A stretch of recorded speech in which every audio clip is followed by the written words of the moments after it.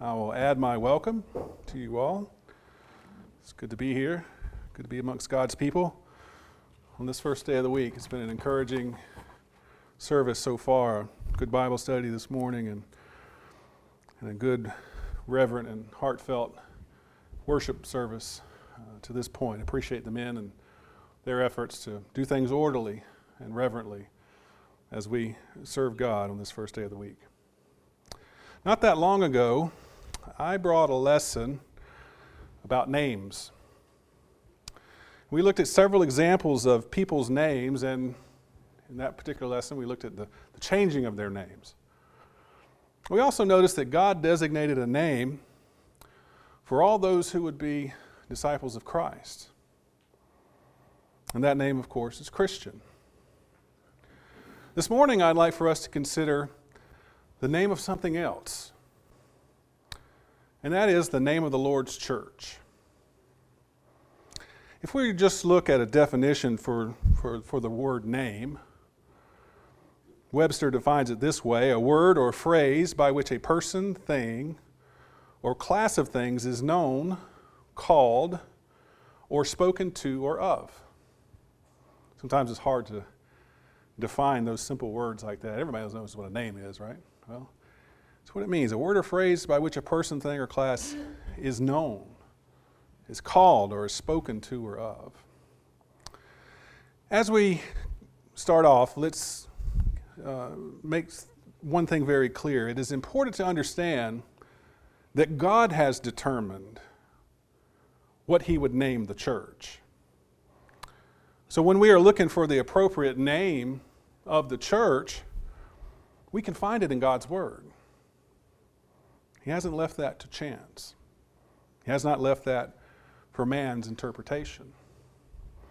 We must also understand that while there are different names for and references to the church, there is only one church spoken of in the Bible.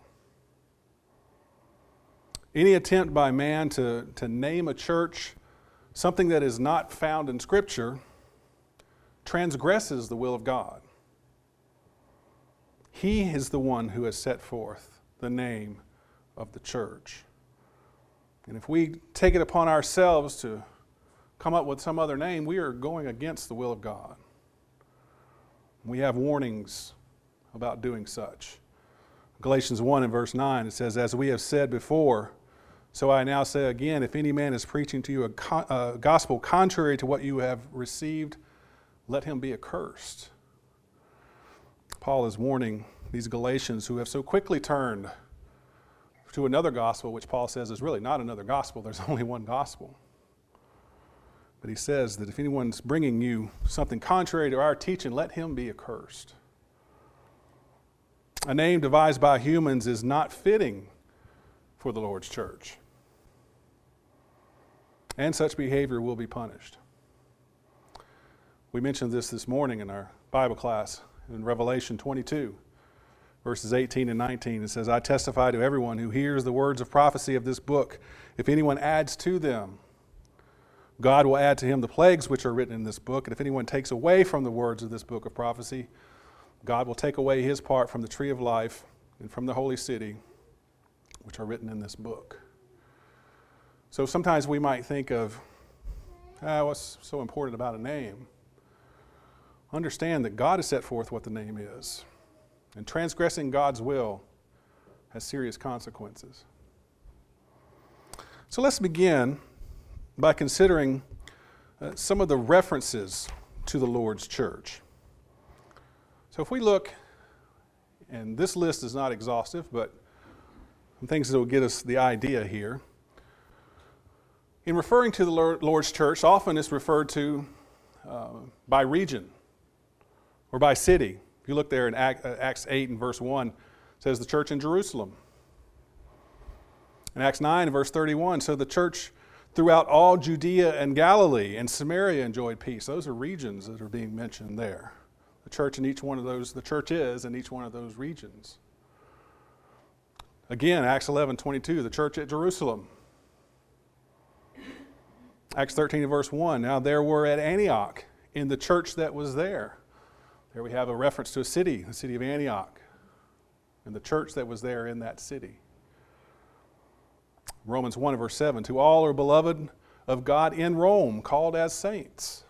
There, the reference there is to the body, the congregation that was in Rome. And then later in Romans chapter 16, in verse 1, as Paul is commending Phoebe to them, he says, the church which is in Cenchrea. There again, another city mentioned, and the church that was there. Also, references to the church can be descriptive. In 1 Timothy 3 and verse 15, it says, I write so that you will know how one ought to conduct himself in the household of God. There's one description of it, the household of God, which is the church of the living God, the pillar and support of the truth. In that one verse, we have 3 references to the church, 3 different ways the church is described. Household of God, the church of the living God, the pillar and support of the truth. All those descriptions are talking about the church. In Hebrews 12 and verse 23, the Hebrew writer says, the church of the firstborn who are enrolled in heaven. There's another description of the body, the church of the firstborn. Reference to us being the first fruits after Jesus Christ. 1 Peter 2 and verse 5, a spiritual house for a holy priesthood. That's a description of the church. Also, 1 Peter 2 and verse 9, a chosen race, a royal priesthood, a holy nation. All speaking of the body of our Lord and giving directions to the elders. Peter says there in 1 Peter 5 and verse 2, shepherd the flock of God among you. The flock of God. All these are descriptive of God's people, descriptive of the church. Also in Scripture, when it comes to describing or it comes to references to the church, we must also understand and appreciate the references about Jesus Christ and his relationship to the church. And it all starts in Matthew 16 and verse 18, where Jesus says, upon this rock I will build my church. So in understanding about the church, understand to whom it belongs. It belongs to our Lord Jesus Christ. In Acts 20 verse 28, it says, to shepherd the church of God, which he purchased with his own blood. So not only is it Jesus proclaiming that it is his church, he also purchased it with his own blood. It gives you an idea of to whom the church belongs. In Romans 16 verse 16, all the churches of Christ greet you. There's a reference there directly to the church of Christ. By the way, that's the only one that's mentioned that way in Scripture, the church of Christ. But it's still descriptive, and it's still important. And it still speaks of the Lord's church. And it speaks of the Lord Jesus Christ and his relationship to the church. Further evidence in Ephesians 2, verses 19 through 22. He says down there, you are God's household. In verse 20, having been built on the foundation of the apostles and prophets, Christ Jesus himself being the cornerstone. Here's another way of describing Jesus and the church and his relationship to the church. Here it's being described as a building, with Jesus Christ being the chief cornerstone. Verse 21, in whom the whole building being fitted together is growing up into a holy temple of the Lord. Another descriptive way to describe the church. Verse 22, in whom you also are being built together into a dwelling of God in the Spirit.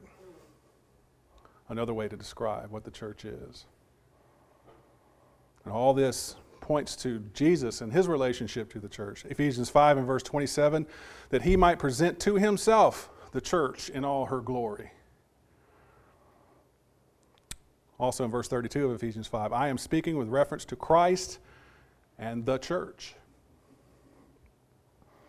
Colossians, several here in verse 13 of chapter 1, the kingdom of his beloved Son. Verse 18, he is also head of the body, the church. And in verse 24, and in my flesh I do my share on behalf of his body, which is the church. So in understanding the relationship of Jesus Christ and the church, these verses help us to understand that.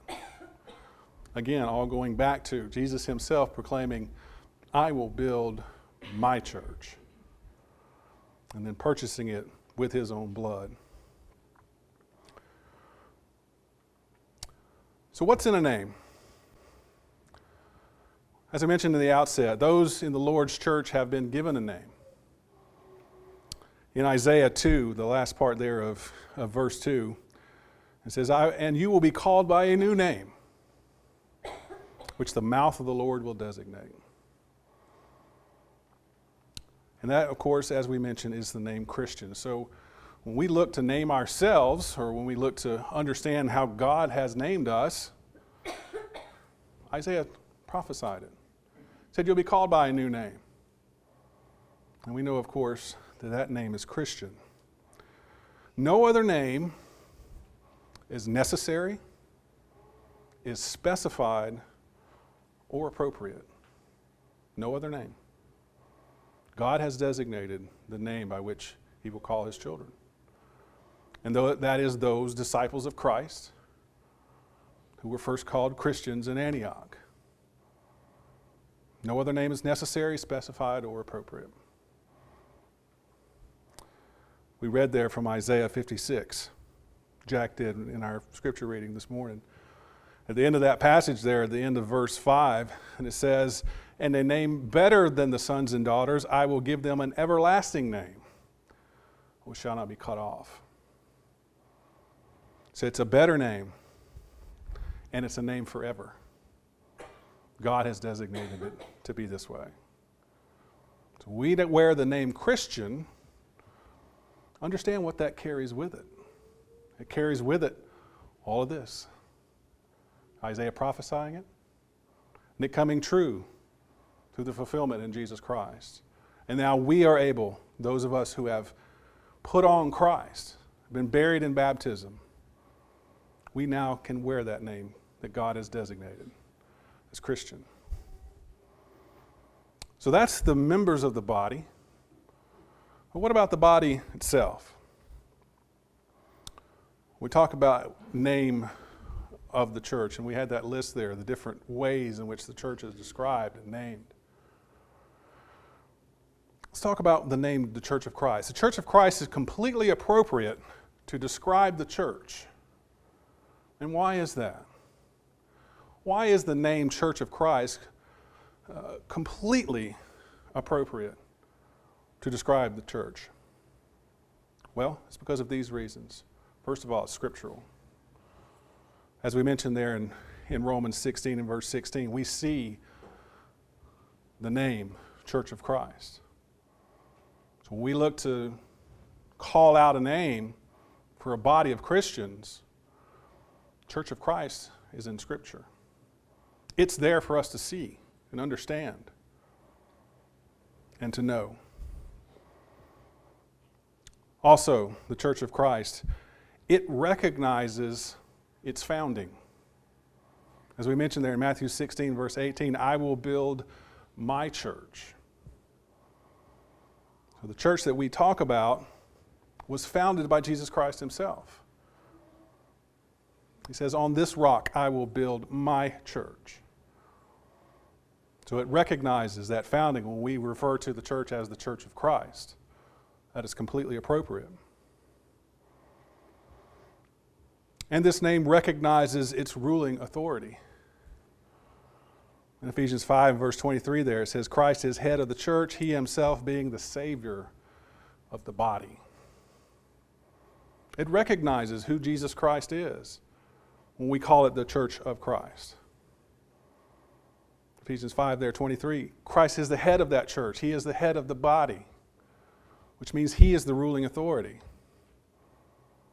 being his church. One thing about this name is we must not shy away from it. There are those in the world and amongst our brethren that shy away from this name. And reasons are there and given and are worthy of at least giving due process to. The term Church of Christ has been distorted. There are churches that wear the name Church of Christ that are not practicing what the Lord has set up for them to be practicing. It's understandable. But the name Church of Christ is in Scripture. And for all these reasons that we've been talking about, is perfectly appropriate to describe the Lord's body. So we mustn't shy away from it. We can stand united in it, understanding that when we travel, when we go out of town, we will be there for a Wednesday or a Sunday, and we want to gather together with the saints. Where do we start looking? We start with the churches of Christ, don't we? If we want to worship with brethren that hold the same values that we do, that's where we start. We stand united in the church. So let's ask this question then. What about this congregation? We have a name here. We wear the name Cortez Church of Christ. Is that an appropriate name? We have it out there on the sign. We have it on the bulletin. We have it on things that go out from this congregation, this body. But is the name Church of Christ, the Cortez Church of Christ, is that an appropriate name to call this body? I'd say for this one. Amen. Let's talk about why. It is indeed an appropriate name for this body. And why is that? It speaks of our geographic location, doesn't it? Just as we mentioned there, the church is in Jerusalem. That's a city. Judea is a region. Antioch, Caesarea, cities. Rome. It's perfectly appropriate to call this congregation here the Cortez Church of Christ, because that's geographically where we are. This is where we meet. It's perfectly appropriate. We see these names in Scripture. Ephesus, all the churches, the 7 churches in Asia that are mentioned there in the first part of Revelation. Pergamum, Thyatira, Sardis, Laodicea.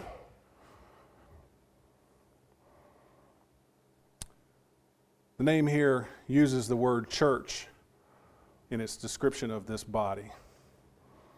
And the word church is a biblical designation. You'll recall that the word ecclesia is the Greek word here that's rendered as church. And the word ecclesia means a gathering of citizens called out from their homes into a public place or an assembly. In the Christian sense there, it's an assembly of Christians gathered for worship in a religious meeting. That's simply what the word ecclesia means, which is rendered church. It's a calling out of people to come together and to worship God. So when we have Cortez Church of Christ, that word church there has meaning, and it's appropriate. The last part of our name says who it is that we serve. We serve the Lord Jesus Christ. It recognizes Him as the head of the body. It recognizes the Lord Jesus Christ and that it is His church, purchased with His blood, and that He rules over it. So when we call ourselves Cortez Church of Christ, we're wearing a biblical name because it recognizes our geographic location. It recognizes that we are an assembly of people called out of their homes to come together and to assemble here and to assemble under the name of our Lord Jesus Christ, to come together and to worship Him. That passage there in Ephesians 2, again, verses 19 through 22, talks all about Jesus Christ and His relationship to the church. Jesus Christ Himself being the cornerstone, in whom the whole building being fitted together is growing as a holy temple in the Lord. in whom you are also being built together, a dwelling for God in the Spirit. Some questions come out of that. Are we growing? It's not just a building that you set up and walk away from. One, it's not a physical building at all. It's a spiritual building. Jesus Christ is that cornerstone. Are we growing? Is this building getting bigger? Spiritually, in number? Something to think about. So we come down to this last question then. Are you among those who are called out to worship God? He mentioned there the ecclesia. Church means those who are called out to worship God. Are you a Christian? Have you put on that name? All the names that we have looked at come right out of Scripture. And if you want to be of that name, if you want to wear that name, then you have to do what God says. That means becoming a child of God. It means hearing, believing what it is that you have heard. It means repenting of your former life, understanding that you need to turn away from those things in your life and turn to God. In Acts 17 verse 30, it says, God is declaring to all men everywhere to repent. All men everywhere. That message rings out to the whole world. No one is excluded from it. Having repented, you need to make that good confession that Jesus Christ is the Son of God. Make that confession before men, recognizing that He is Lord. Everyone, therefore, who confesses me before men, I will confess him before my Father who is in heaven. From Matthew 10, verse 32. If we confess that Jesus Christ is the Son of God and we confess Him before men, then Jesus Christ will confess us before the Father. And after that, we are then ready to be baptized. He who believes and is baptized shall be saved. There is no other way to come into contact with the blood of Jesus Christ than through baptism. We come into contact with that blood that washes away our sins. We come up out of those baptismal waters a new creature to walk in newness of life. And then our duty is to continue to be faithful, is to continue to walk that narrow path. Be faithful unto death, and I will give you the crown of life. From Revelation 2 and verse 10. Be faithful unto death. That's our charge as His children. To remain faithful, to remain worthy of that name that we've been called, is to live a life to God, recognizing who Jesus Christ is, the Savior of the body. If you're not a child of God, you can become one. If you're a child of God and you're not living up to that name of Christian, make the necessary changes in your life so that you can. Whatever your needs might be, you can let them be known by coming forward as we stand and sing to encourage you.